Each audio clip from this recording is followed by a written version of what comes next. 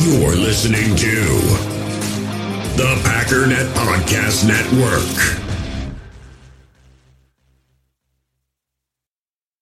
With threats to our nation waiting around every corner, adaptability is more important than ever. When conditions change without notice, quick strategic thinking is crucial. And with obstacles consistently impending, determination is essential in overcoming them. It's this willingness, decisiveness, and resilience that sets Marines apart. With our fighting spirit, we don't just fight battles, we win them. Marines are the constant our nation counts on to fight the unknown. And through adaptable problem solving, we do just that.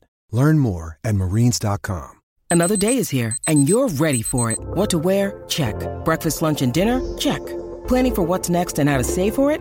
That's where Bank of America can help.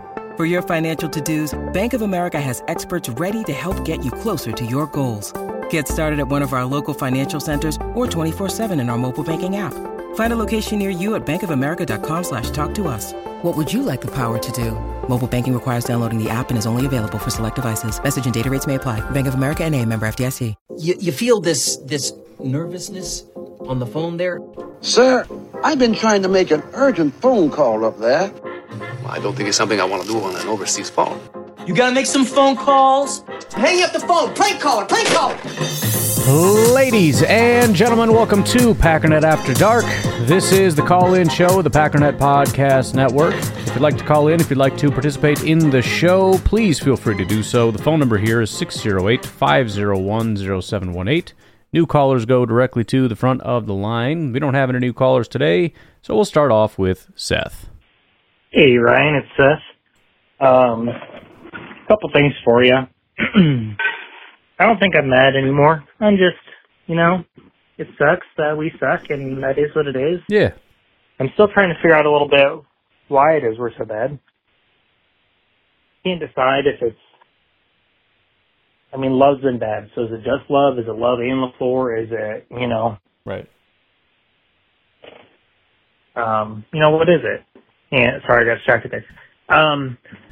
So one thing I observed, I know LaFleur can be good, but I am wondering if his scheme is a little bit off, and I know people are open on the tape, but are those first reads, are they fourth reads, are they coming open on time? There's just so many questions I have around scheme that I don't understand, If it's not open when it's supposed to be, and then the pocket collapses before Love has time to get back to that read, or Love panics before, I don't know whose fault are those things, Another question I have for you is, I want to throw a hypothetical at you. If this year continues down this path, let's say we have the 5th overall pick. And I'm going to say that LaFleur gets fired. So that's part of this hypothetical.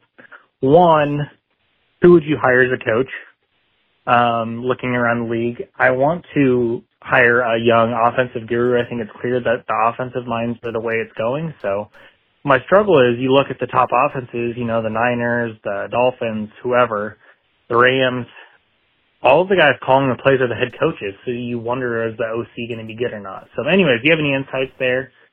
And my second layer to that question is, if we have the number 5 pick hypothetically, are we going quarterback no matter what, or only if one of the top 2-3 guys is left?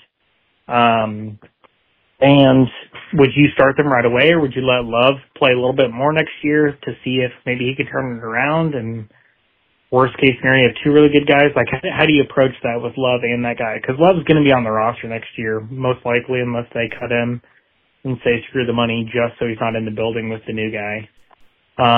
I will be honest, I've been a huge Love fan. I'm still holding out hope. He has all the talent.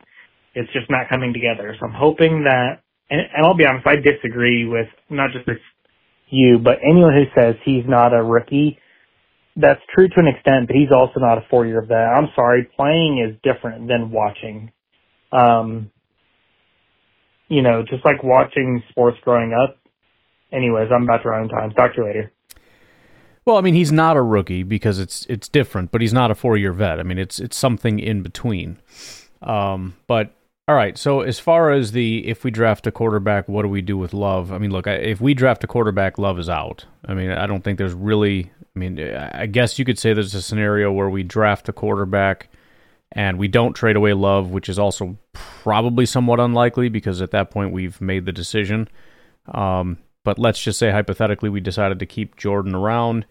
And we start off with Jordan because he's the most experienced and kind of do that whole thing where it's like, well, he's our starter. We're committed to him, which, I mean, at this point, give me a freaking break if you take a guy like in the top 5 or whatever.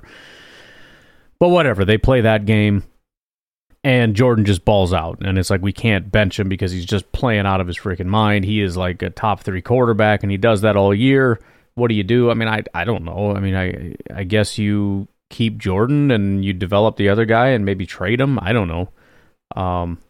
But I think if you invest in a quarterback in the top 5, you're 100% committed, and you're not really giving Jordan a chance. If you want to give Jordan a chance, you don't draft another quarterback. As far as the offensive, or I should say, as far as the head coaches, Ben Johnson is one of the big names that comes up. The Lions offensive coordinator. It's been probably one of the biggest names. Ejiro Evero, the defensive coordinator, I don't necessarily love because I like being, especially for being a Green Bay Packers team, I like sticking with offense. It's been our identity since forever. I want to stick with that. I think offense is how you win in the NFL. Not to say it can't work, I just don't like it. Frank Smith is the Dolphins offensive coordinator. I think that does make a lot of sense, as much as I hate the idea of pretending that the offensive coordinator is what made it what it is. But at the same time, you know that every single time there is like a team that is taking over, you start taking from that tree. And so McDaniel's going to have a tree. It's just a matter of, do you want to be sort of first pick of the litter and getting that offensive coordinator that's there helping to build and develop what is that offense. Doesn't mean it's going to work. Doesn't mean he's going to be a head coach, outside of a play caller, or if he's even going to be a good play caller. I have no idea. But that does make sense as a thing. Ken Dorsey is the Bills offensive coordinator. Brian Callahan is the Bengals offensive coordinator. Press Taylor with the Jaguars. Brian Johnson with the Eagles. Who else seems like I'm skipping a couple that are stupid. And some of these are, they're stupid, but it seems like they're just listing offensive coordinators that seem dumb to me. I'm sure a lot of people will be screaming for Eric Bieniemy. I absolutely am not interested in that. Jim Bob Cooter. Good Lord. How many times has that experiment been tried? No, thank you. That's like that laser guy. Like, can we put that to sleep, please? Maybe Todd Monken for the Ravens, possibly. Could be an option. A lot of this is going to come down to, okay, you're an offensive coordinator for a successful team. Cool. Can you be a good play caller? Or was it just the head coach? So especially if you have a defensive head coach and you're getting it done as an offensive play caller, like in Detroit, that's when you really feel excited about it. But then there's a question of, can you be a leader? Can you game plan and all that? Which, again, you look at the Lions and the culture that they have and everything else, and that's when you kind of say, okay, that's why the Lions guy is kind of front and center. Not to say he's leading it, but to come out of that culture, to be a guy that has built an offense around, Jared Goff with one wide receiver and obviously a good offensive line. But I think that's why he's being targeted as much as he is. But I think the Dolphins offensive coordinator also makes sense. But you have to get to know the person. You have to know, is this a genuine leader, or is it just a guy who was the offensive coordinator for a talented guy? So that would be the direction I'd want to go. I'd want an offensive guy, and ideally you find somebody that's going to bring in a good culture. Now, I don't want to just go full on the other direction, like, well, we tried the play caller and we didn't have the culture, so go get a culture guy. And you get a culture guy that can't call plays, and now your team is motivated but sucks, and then they become not motivated, because when your team sucks, you're not going to be motivated. So, it seems like an unfair thing, but you're trying to find the total package. And if they're missing anything, they need to be able to bring in coordinators that can fill in the gaps. If you're a culture guy but not much of a scheme guy, then you need a really good offensive and defensive coordinator to help you out. So, Brian, Aaron from Eau Claire, just giving you a quick call because I was just thinking about the season that the Packers are having, and then I was thinking about the newest Batman movie that came out a year ago, 2 years ago? All right. I don't know if you've seen that movie, No. but there's a part of the movie where Bruce Wayne is trying to figure out the mystery, and he kind of like pushes all the furniture out of the way in his giant mansion living room, and he's just like spray painting all of the different clues on the floor and trying to like make a big connection with all of it. Kind of like what they Seems unnecessary, but all right. do in all those like detective shows, and they have like a serial killer that they're trying to find, and they have to put all these little things with strings attached to them to try to figure out the connections. Well, anyways, I was just thinking, like, if I were Matt LaFleur right now, I would probably be trying to do something like that, where I'm like, okay, we've had incredibly up and down performances from this team. Maybe I need to sit down and make a big, like, diagram of what the connection is. You know, here's what worked when we had these hot quarters of football where we were scoring and we're moving the ball. Here's what we did, and when we weren't, here's what we did, and then make the connections. And I'm sure to some degree that's what he's doing, but it seems like there's got to be a way to tap into those moments where they're getting hot and scoring and moving the ball, because it's not complicated stuff when they are doing that. It's just like delivering the ball to the right place.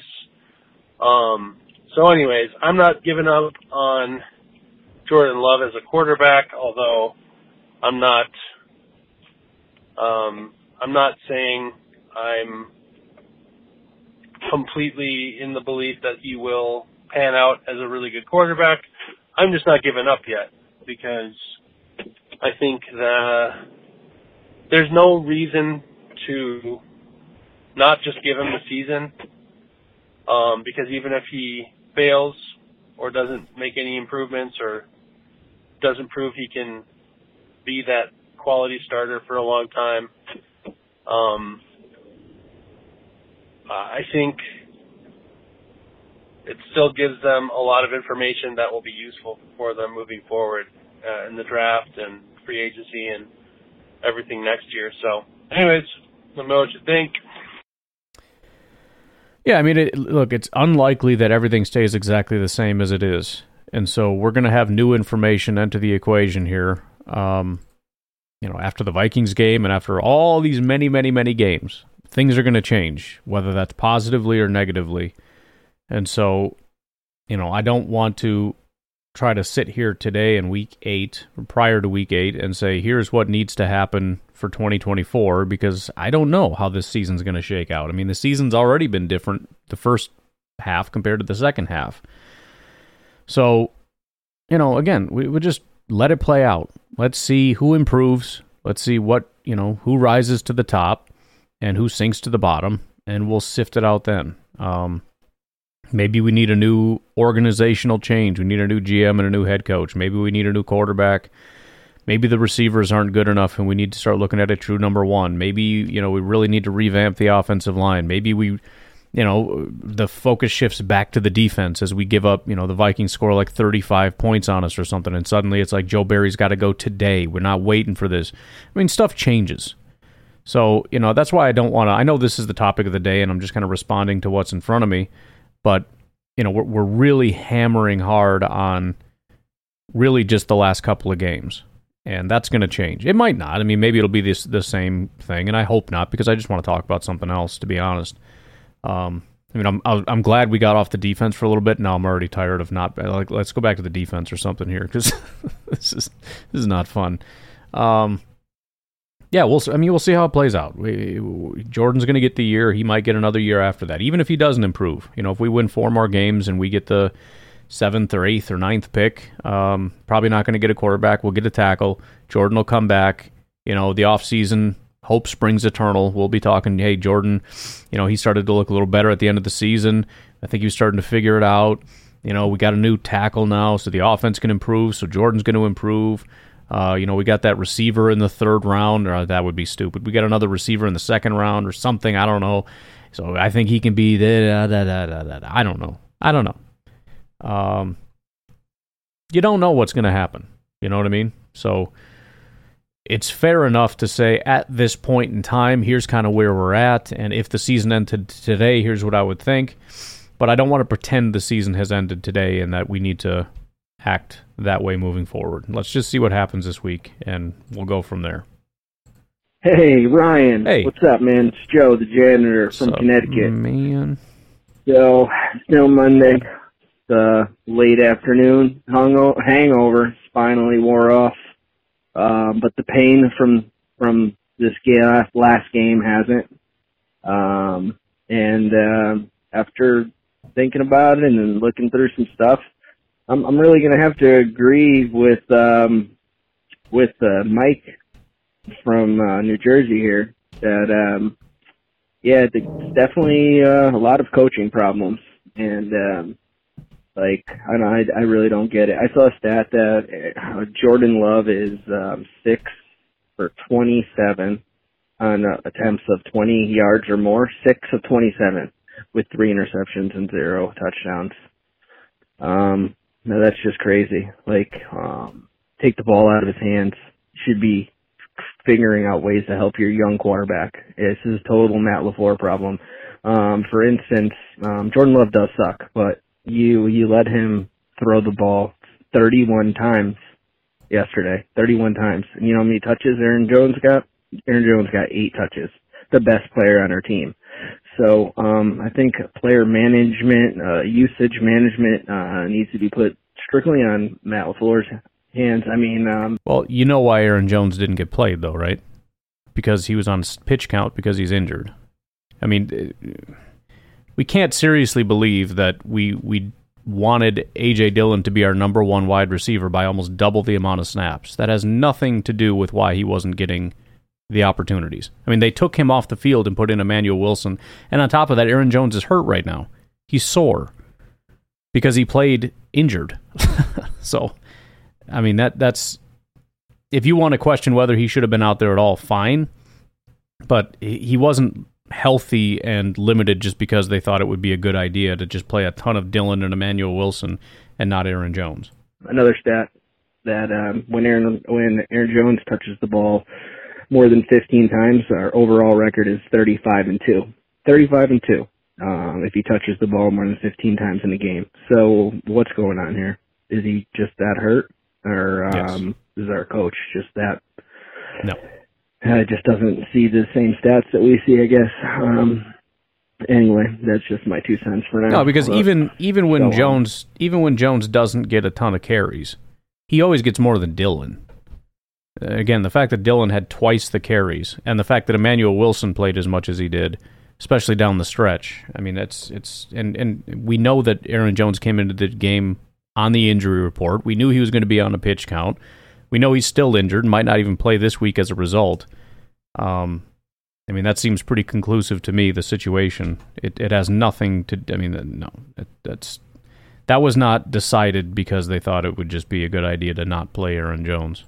But again, and this is another thing that I heard come up on one of Clayton's podcasts was, you know, I don't want to misrepresent what was said, but just sort of a question in terms of, like, what is the strategy here? Because we're holding people out, we're limiting snaps, and then they're getting hurt. You know, maybe Aaron Jones just shouldn't have been out there, which, fair enough, but at the same time then, should Rashawn Gary have played a single snap this year? If it's a matter of they're hurt and they shouldn't be playing, you know what I mean? Or should Elton Jenkins be out there? I don't know. I don't know the answer to that question. There's certainly risk involved with putting an injured player out there. When do you put him out there? And do you put him out with limited snaps? Should you just not play him? I don't know. But the Aaron Jones thing certainly does seem to be pretty bad.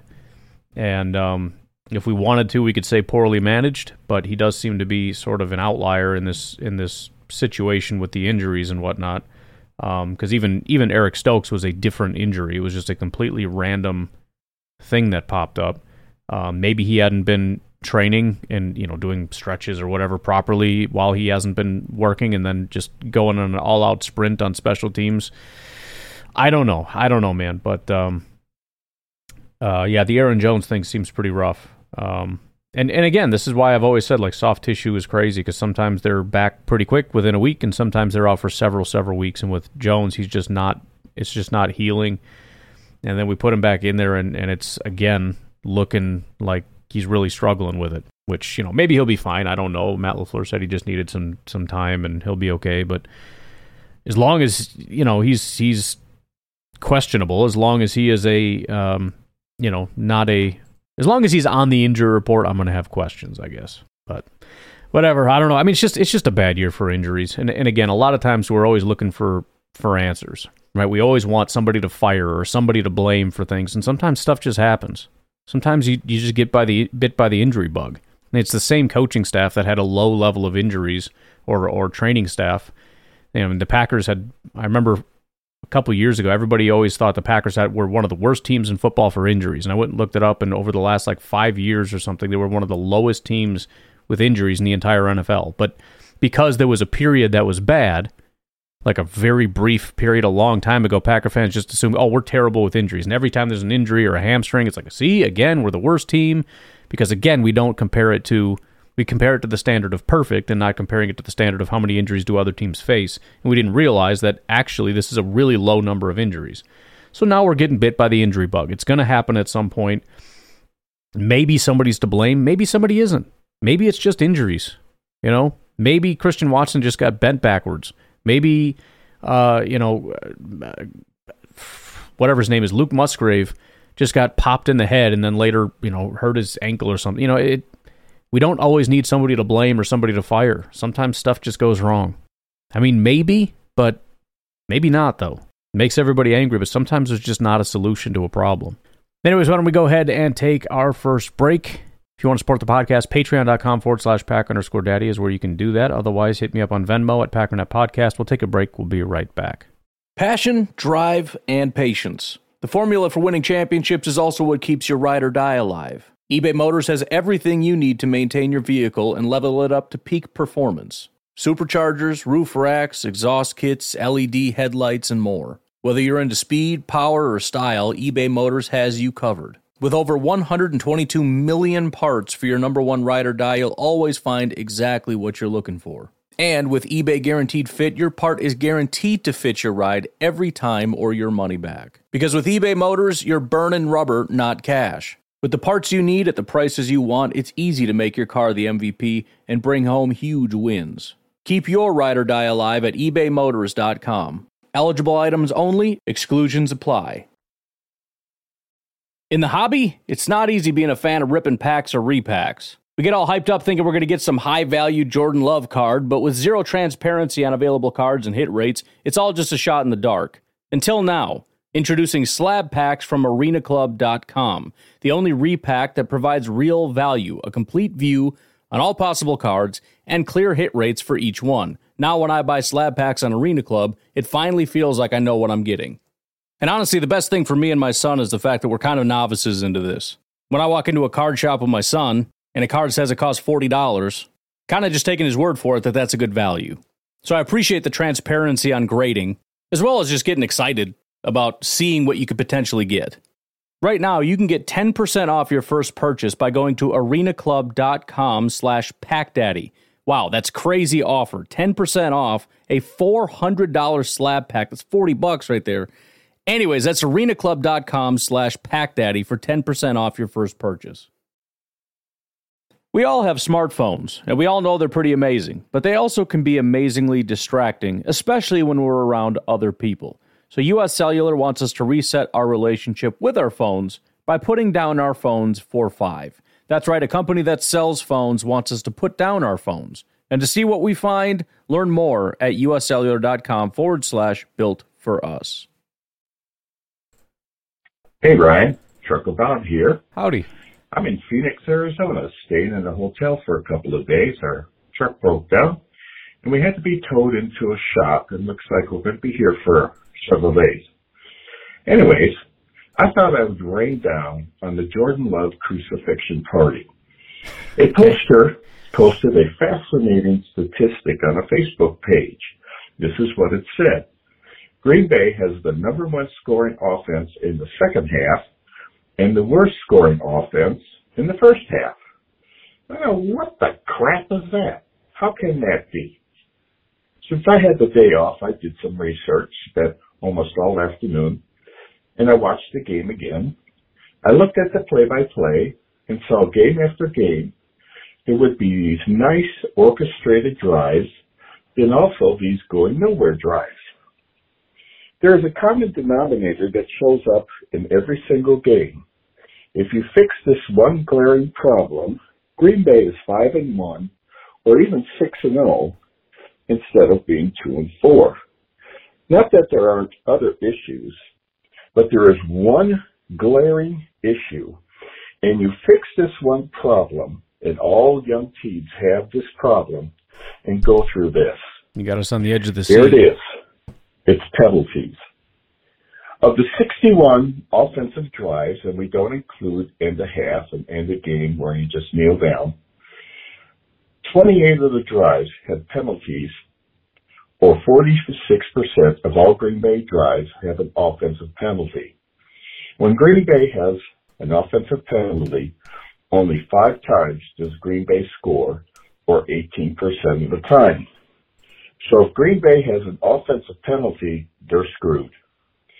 Of the 33 drives where Green Bay has no penalties, they score 17 times, or that's 52% of the time they'll have a field goal or a touchdown.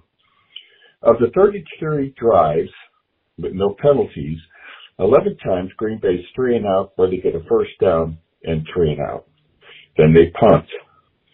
17 times they scored a field goal or a touchdown, and 5 times they had an interception. This is my conclusion. I'm trying to finish quickly here. Young, inexperienced teams have penalties. In other words, if a team has a discipline problem, which is common, Green Bay and Love's offense works just fine. Just need to quit having so many drive-killing penalties. Trucker Bob, Jordan Love supporter, I'm out. I almost need to go back through that a couple times just to kind of catch everything that you were saying. That was pretty solid information. And I also was kind of trying to look up some other stuff as we went along there. Those are pretty interesting statistics that I'm trying to, again, my mind immediately goes to NFL wide. Like, obviously penalties are going to stall out drives for every team, right? If you have a penalty on a drive, it's going to hurt that drive. Let's see if I can just read this. Of the 61 offensive drives, don't include in the half. Yeah, the transcription kind of sucks here. 46% of all Green Bay drives had an offensive penalty. When Green Bay has an offensive penalty, only 5 times does Green Bay score for 18% of the time. So if Green Bay has an offensive penalty, they're screwed. Of the 33 drives where Green Bay has no penalties, they scored 17 times, 52% of the time. They'll have a field goal or a touchdown. Yeah, so I guess what I'm trying to nail down, and maybe you touched on it, and I can't find it in the transcription here, and I don't want to just play it again, is, you mentioned the first half, second half discrepancies. So I would assume the penalties have been largely first half sided and not so much in the second half. I mean, it certainly is a contributing factor. One of the immediate counterpoints, and again, this isn't necessarily a first half, second half thing, but Green Bay does not rank very high in terms of offensive penalties. They have 41 penalties. That's on the low end. So 1, 2, 3, 4. And granted, they've played less games, so on a per game, it's a little bit higher. But 1, 2, 3, 4, 5, 6, 7, 8, 9, 10, 11, 12, 13, 14 from the bottom. So they're a middle-of-the-road team in terms of penalties. And so, again, the only reason I bring that up is penalties negatively affect everyone. You know who has the most penalties? The 49ers. They have 50 penalties for a grand total of 421 yards, which is second. New Orleans has 46 penalties for 440 yards against. And then if you look at the net, which is how many are called against you compared to how many go in your favor, the Packers are -1. So they've had 41 penalties, but 40 penalties have been called in their favor. And the net yards actually works in our favor also. 106 yards of penalties have gone in our favor, which is the third highest. Only Denver and Jacksonville have had more penalty yards work in their favor than the Green Bay Packers. So, there's no question penalties are drive killers, and the issue that we're seeing is sort of a drive-killing issue. But we'd have to kind of dig a little bit deeper in terms of, are the Packers uniquely struggling to get out of these holes and compared to other teams? Are we very front-loaded in terms of where the penalties are happening in the first half so that, that's what's causing us to struggle in the first half, and then when we stop the penalties, I mean, I know that didn't happen in the last game because there were quite a few penalties in the second half. But overall, has that been kind of an issue which at least explains why the second half is better than the first half? I don't know, but I'm glad you brought up a different dynamic and a different way of looking at things. I definitely appreciate the more investigative thinking, especially since penalties come up, and so you want to dig into it and see the impact that's had. So, I mean that's something to kind of continue digging into. I can't say I'm 100% a believer in terms of that being kind of the sole driving factor here, but it is a factor, and it definitely is worth more exploration, I guess. What's going on, Ryan? It's from Alabama. What's up? So this is what we rolling with right now. this what we gonna roll with. It was the offensive line fault. Offensive line that didn't give up any sacks. That's the reason why we lost the game. That's what we rolling with right now. Or no, or it's the future play calling the Matt LaFleur, even though folks were wide open, but the quarterback can't get him the ball. That's what we rolling with? Okay. I see we starting out with the same old. But how can you blame an offensive line that didn't give up any sacks? Jordan Love was clean majority of the day.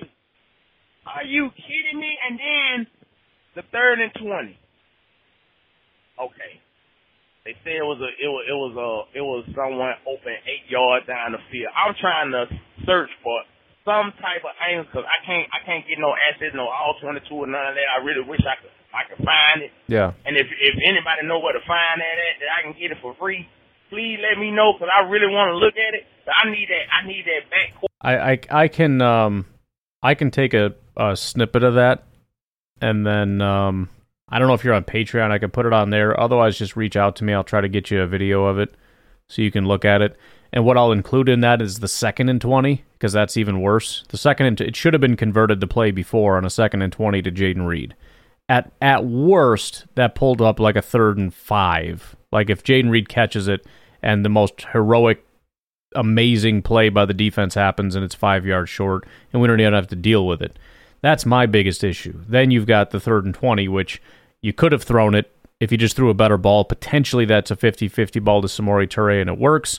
You also could have dumped it to Dillon. I think the best play would have been to throw the quick out route to Dobbs and put up like a 4th and maybe like a 4th and 10. Between a 4th and 10 and a 4th and 5, I think is what probably would have been if he could have turned up the field and got a little extra.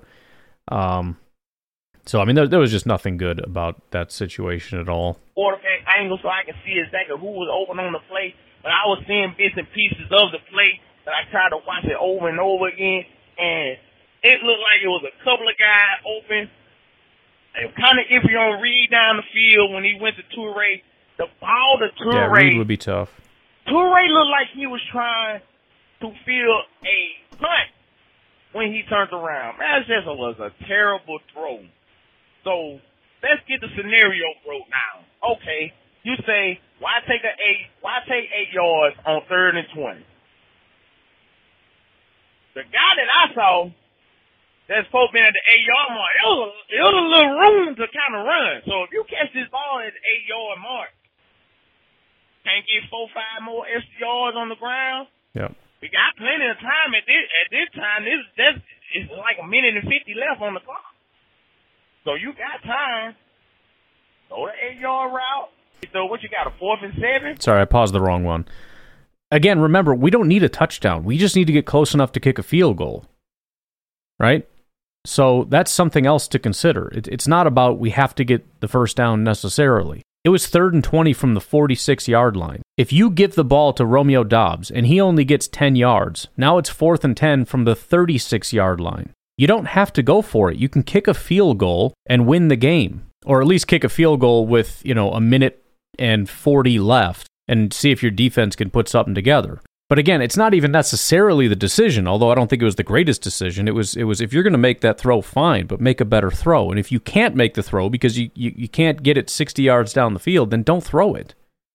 So, I mean, yeah, again, there's nothing good about any of that. We was at the 46-yard line. You get 13 yards. Exactly. You got a long field goal try if you wanted to do that. If you wanted to. I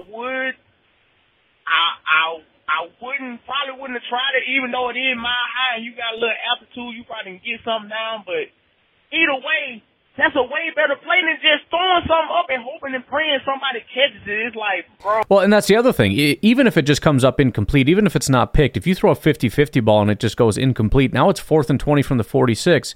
Get yourself in field goal range. You're not in field goal range at the 46.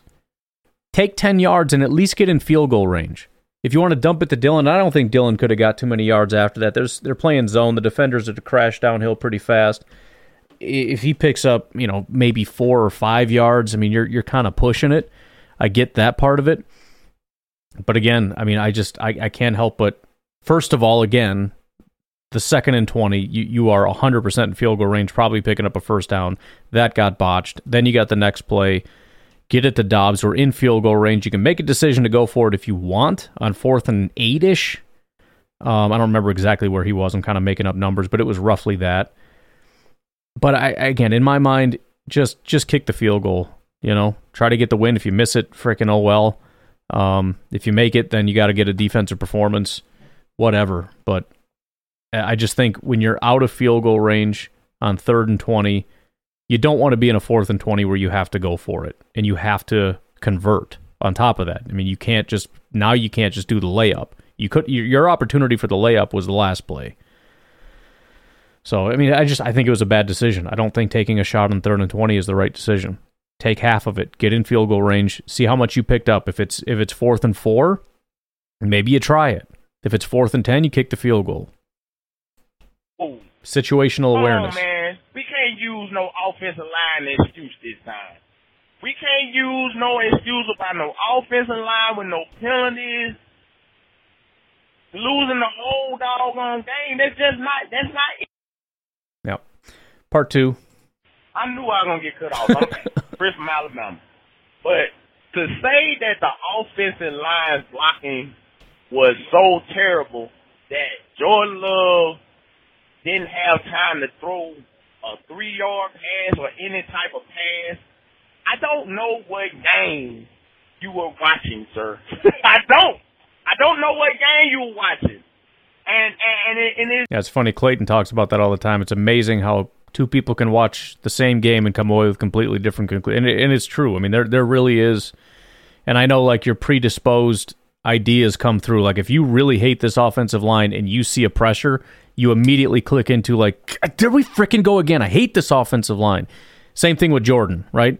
If Jordan throws the ball a little off target, like, oh, this frickin' guy, I can't believe it. Whereas, you get peak Aaron Rodgers or something, it's a little off. It's like, it's no big deal.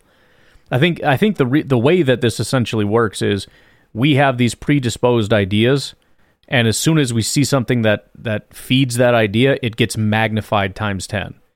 And then if you're supporting Jordan Love and you see a slightly off-target pass, it's like, that's not a big deal. You kind of downplay it, same with the offensive line or anything else. I think we're all doing that. And over the course of a game, we end up in such different places. I'll come out and be like, see, I freaking told you about Jordan. And people look at me like, Jordan was fine, you idiot. It's the offensive line. And somebody else is like, it was the play calling.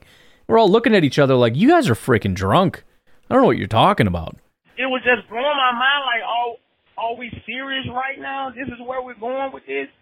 And then it's just like the play calling. Just like you say, Ryan, how can we really say the play calling is bad if we don't know what the play is? Right. Well, it's like you just said, I need the all-22 so I can see what happened. But apparently a lot of people don't need to see what happened. They don't need to know what happened. I don't need to know what plays were called.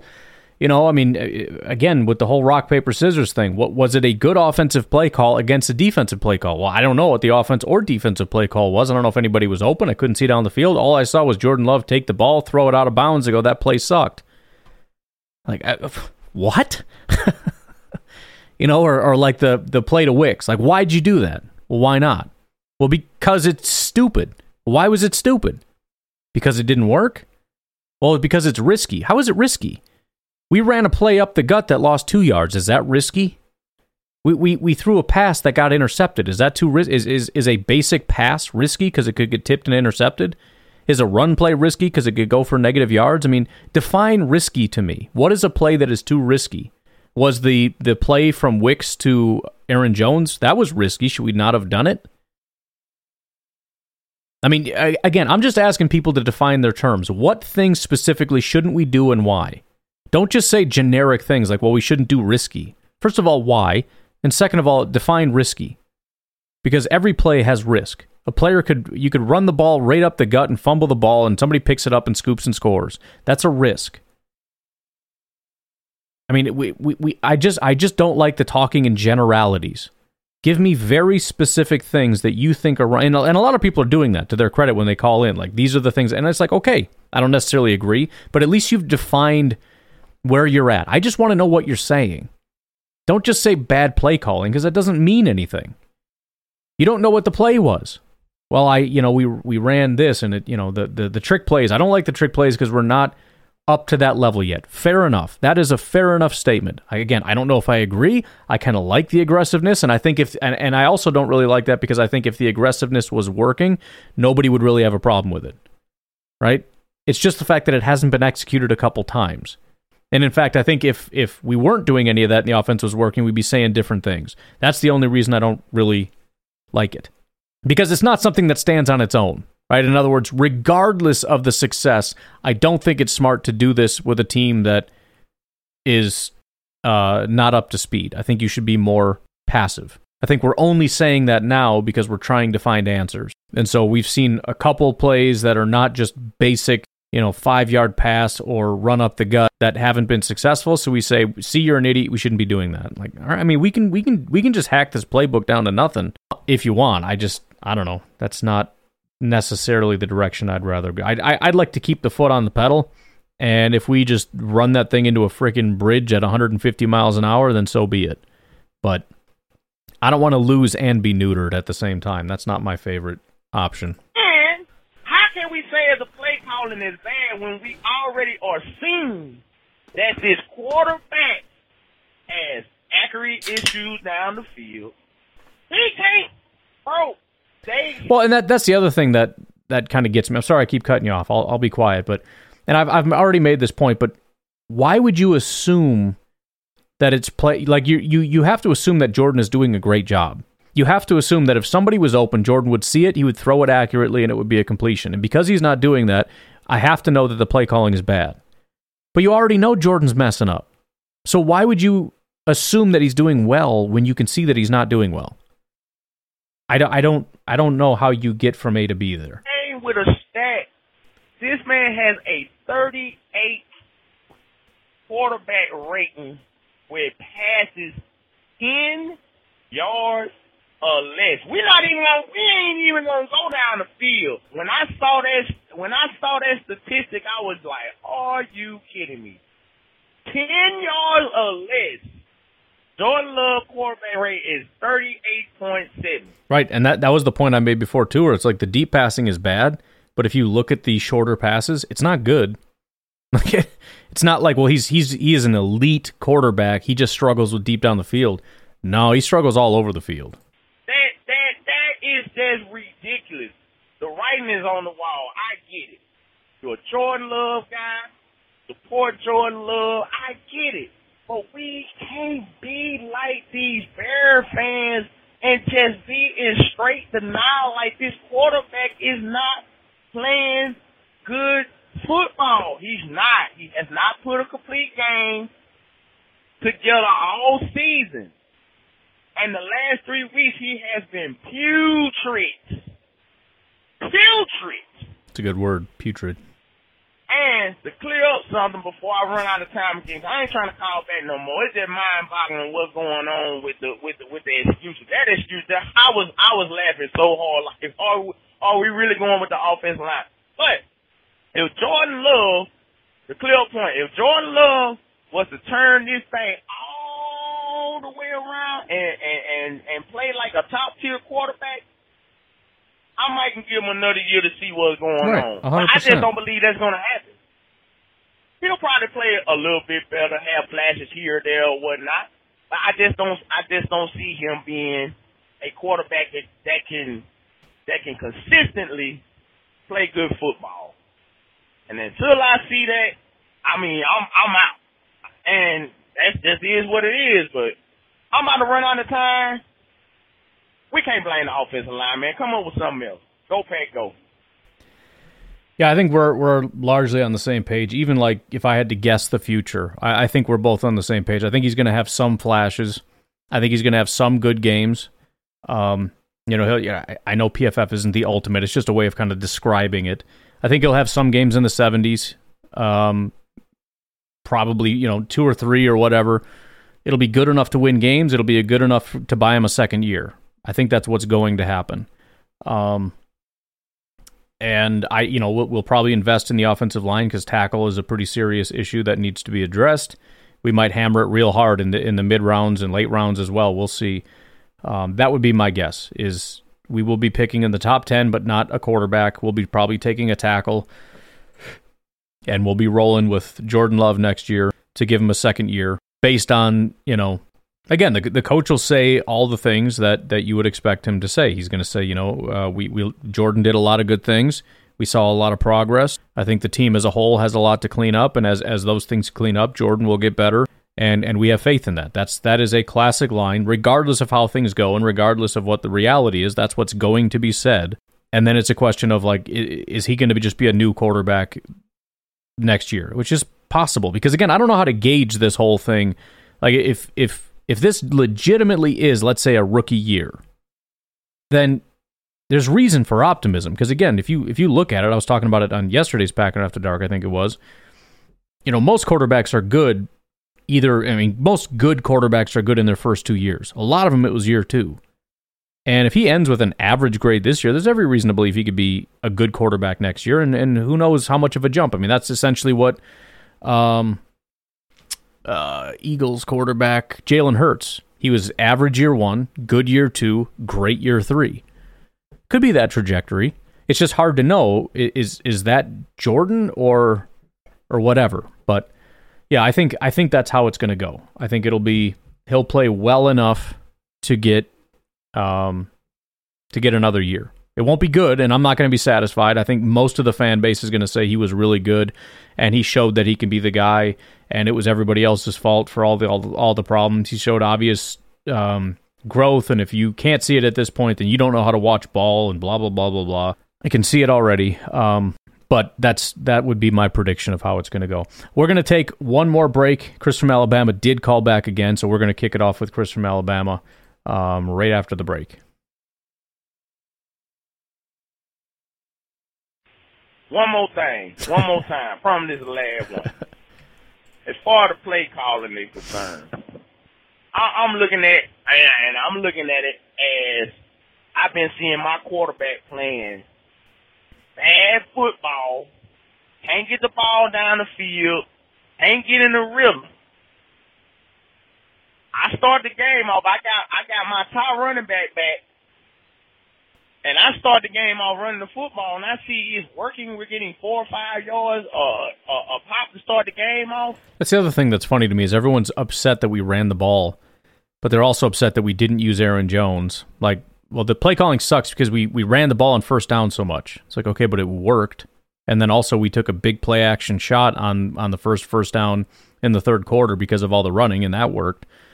So why are we mad about it? It's so run, pass. Well, it obviously is not just run, pass every time. That's not what happened. We did run the ball a lot because that's what's successful, unlike passing. Don't you want to do what's working? Because if we didn't do what was working and we leaned on the thing that wasn't working, you'd be upset about that too. People just want to be upset about stuff. They're always going to find something no matter what. I'm going to continue to run the football. I got a struggling quarterback. My run game seems like it's trying to work. Right. Let's pound this football. See if we can open up some pads. And it did. And with them saying, they're not giving Jordan Love time to go down the field, why would I give a quarterback time to go down the field that I know that he cannot get the ball down the field? Right, and if anything, you would be upset with Matt LaFleur for giving him so many shots down the field, because he's taken a lot of shots down the field.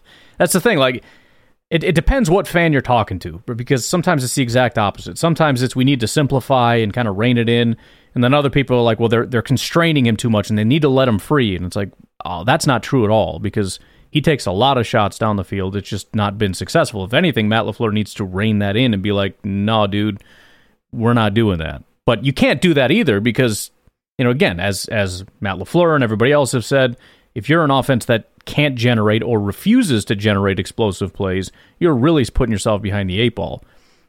I mean, a heck of a lot of what this offense is trying to set up that big explosive play. If you're not doing that, I don't know what you're doing. So, you know, you've got to take shots, but you've got to have a guy that can do it also.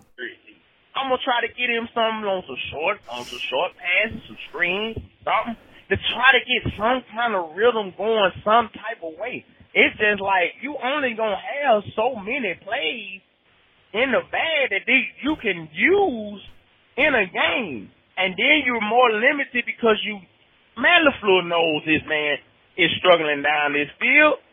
He know he's struggling down the field. So why would I call multiple plays to go down the field with a quarterback that can't get it down there? It's the quarterback, people.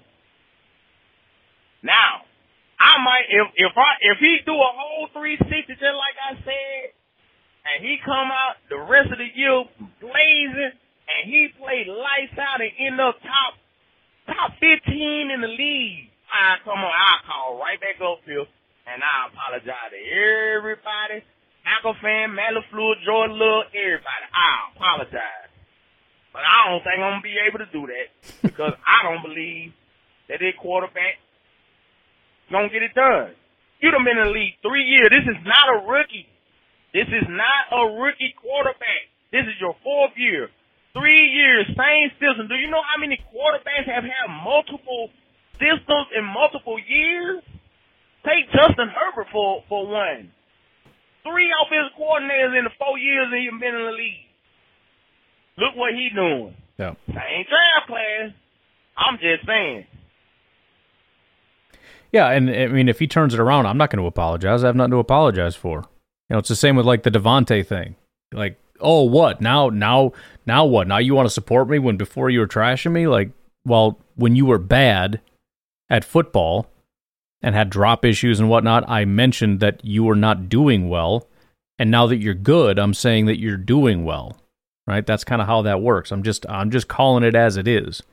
So, I mean, you know, if you want to apologize for saying he's never going to be the guy, all right, fair enough. But if you're just saying Jordan Love is causing us to lose games, Jordan Love is not playing well enough, Jordan Love has not played up to the standard of being a good starting NFL quarterback, and then he changes that and becomes that, I'm not going to apologize. I'm just going to say, hey, great, he became that, which I said he could. So there's nothing to apologize for. It's just what it is. That's my perspective. But if you want to call in and apologize, that's fine.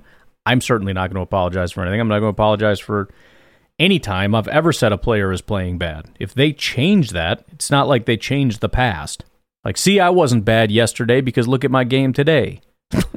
Like, no, this is a good day and last game was a bad day. That's how that works.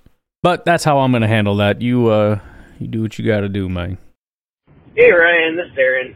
Hey. And I'm just calling because there was a time a few weeks ago where I called in before the game and my call didn't get played, right? And I'm not complaining, so that's not where I'm going with it. But it was a Prison Mike impersonation of what the Chicago Bears needed to do to get better. And from that point on, the Bears started actually being decent. I'll see. And the Packers started to suck. All right. So there's only one logical thing to do in this situation. And there's only one really good thing for Matt LaFleur and Brian Gutekunst to do to get the Packers motivated for the rest of the season. And that is to bring in your friend, Prison Mike. Hey, I'm Prison Mike. This is just the way we talk in the clink. So you only like to play in the second half, Jordan? Huh? What are you, 50 Cent with your 2 quarters? Whoa, yeah, yeah. Well, you got the game on the line, I see. Don't throw a pick. Don't throw a pick. Okay. Sorry, that's the best I got right now because I haven't had coffee and I am sitting in traffic, so I don't want to cause an issue. So hopefully that Prison Mike impersonation, that really bad. That ought to do it. That ought to do it. Way better. Yep. But hopefully it inspires the team if there's anyone listening. Maybe like Kingsley and Egbare listen to the podcast. That would be pretty cool. Kingsley is an avid listener, and he is freaking jacked up right now listening to the motivational speech. I promise you. But yeah, Jordan, do what Prison Mike says, and don't just play 2 quarters. Bye. Oh man. Catch you on the flippity flip. I was going to end it with that, but let's keep going. Hey, Aaron, this is Aaron again. Hey. So after I hung up my last call like a couple minutes ago, I was talking to my friend Prison Mike, and he realized that he forgot to share something with you. So here, hey, give it to Prison me. Mike, you ready? Let me have it. Yeah. Oh, here you go. Okay. Hey, this is Prison Mike again. I forgot to tell you the worst thing about prison. The worst thing about prison is how there's always that dog around. It has the keys in his mouth to unlock the doors, but he never gets close enough for you to actually get the keys to unlock yourself. So it's just like, see, it's right there. But I can't get it because the dog just doesn't want to come close to you. He doesn't want to get pet or anything. No, it's not like in Pirates of the Caribbean. No. Anyways, Jordan Love, you need to play better. And, yeah. Okay, thanks, Prison Mike. Yeah, I guess that's the worst thing about prison. Peace. Appreciate you, Aaron. Thank you. Now, I mean, if the first one didn't do it, that ought to do it. All right, Trevor, what you got, man? Hey, Ryan. I'm just with you. I'm sick of people blaming all our players for our struggles. Outside of Jordan Love, there's no one player I could point to that is the problem right now for the team. And part of that is because there's a quarterback. I get that. I know there's other players that aren't the best, but there's nobody else that is like, get them off this team. Like, nobody on the line, nobody. I mean, I think you mentioned it, but I thought McDuffie, I don't care how he graded. I loved watching him play this past week at linebacker. I mean, he was driving towards the line of scrimmage, sticking people with solid hits. I mean, Clay, even Devondre, they don't play like that. I haven't seen a linebacker for us play like that since, I don't know, A.J. Hawk. I mean, he was just downhill and just laying hits on people, and I love that. But anyway, also, you're talking about the end-around to Wicks right now and, like, why we give it to Wicks. And I'm just curious, those end-arounds, we send those motions a lot. Is it predetermined that Wicks is getting that ball before they hike it, or is that a read type thing where Love is deciding, do I hand it to Wicks on the end around, or do I fake it and go out for the pass? Like, I would think Love has that option on that play depending on what he sees. So, and the same thing with the Christian Watson one. We want to blast that. Like, was the pre-snap read that, hey, we should fake it to Watson instead of give it to him? These are things that we just don't know. Like, I'm not ready to blame LaFleur's scheme, as you point out a lot. I hate to be the dead horse, but, like, even on those end arounds, I think that's probably more on Love than the play call. So, go back, go. Yeah, it's possible. I don't specifically remember, and I know whenever you have those options, you got to block for both options. But generally, on a play like that, you're going to want to make sure that you're blocking to the outside and whatnot. So all the, for example, all the tight ends take off down that direction. So that would just be my guess, is that that is the one option that he has. But yeah, it's a good point. On some of these, there are options. I'm trying to think what that one play was. I can't remember, but somebody had made a comment about, it should have just been checked out of. And I know that's something different, but it's still just another dynamic of a situation that you look at the play and you say it failed, and you don't necessarily blame the quarterback because, it just kind of broke down. He didn't really do anything wrong. But the problem is he should have been able to identify an issue and change the play, and there you go. So that is another issue on top of it, not just, when you have different options in a run game, which is very rare but does happen, but also just identifying when to get out of a play. And that could be some of the run situations as well. Like, why is the running going in a bad direction? Well, it's possible that Aaron Rodgers was kind of the conductor, and he was kind of calling out the protections, number one, but also checking out of some bad looks. And we're just not doing that right now. And so that could be potentially causing some of the additional problems. It's hard to know all the ins and outs and the nuances of everything. But again, all I can do is look at it, see what it looks like they're trying to do, and go from there. Anyways, I'm going to leave it at that. I got some more stuff I got to do. You have a good rest of your night. I'll talk to you tomorrow. Have a good one. Bye-bye.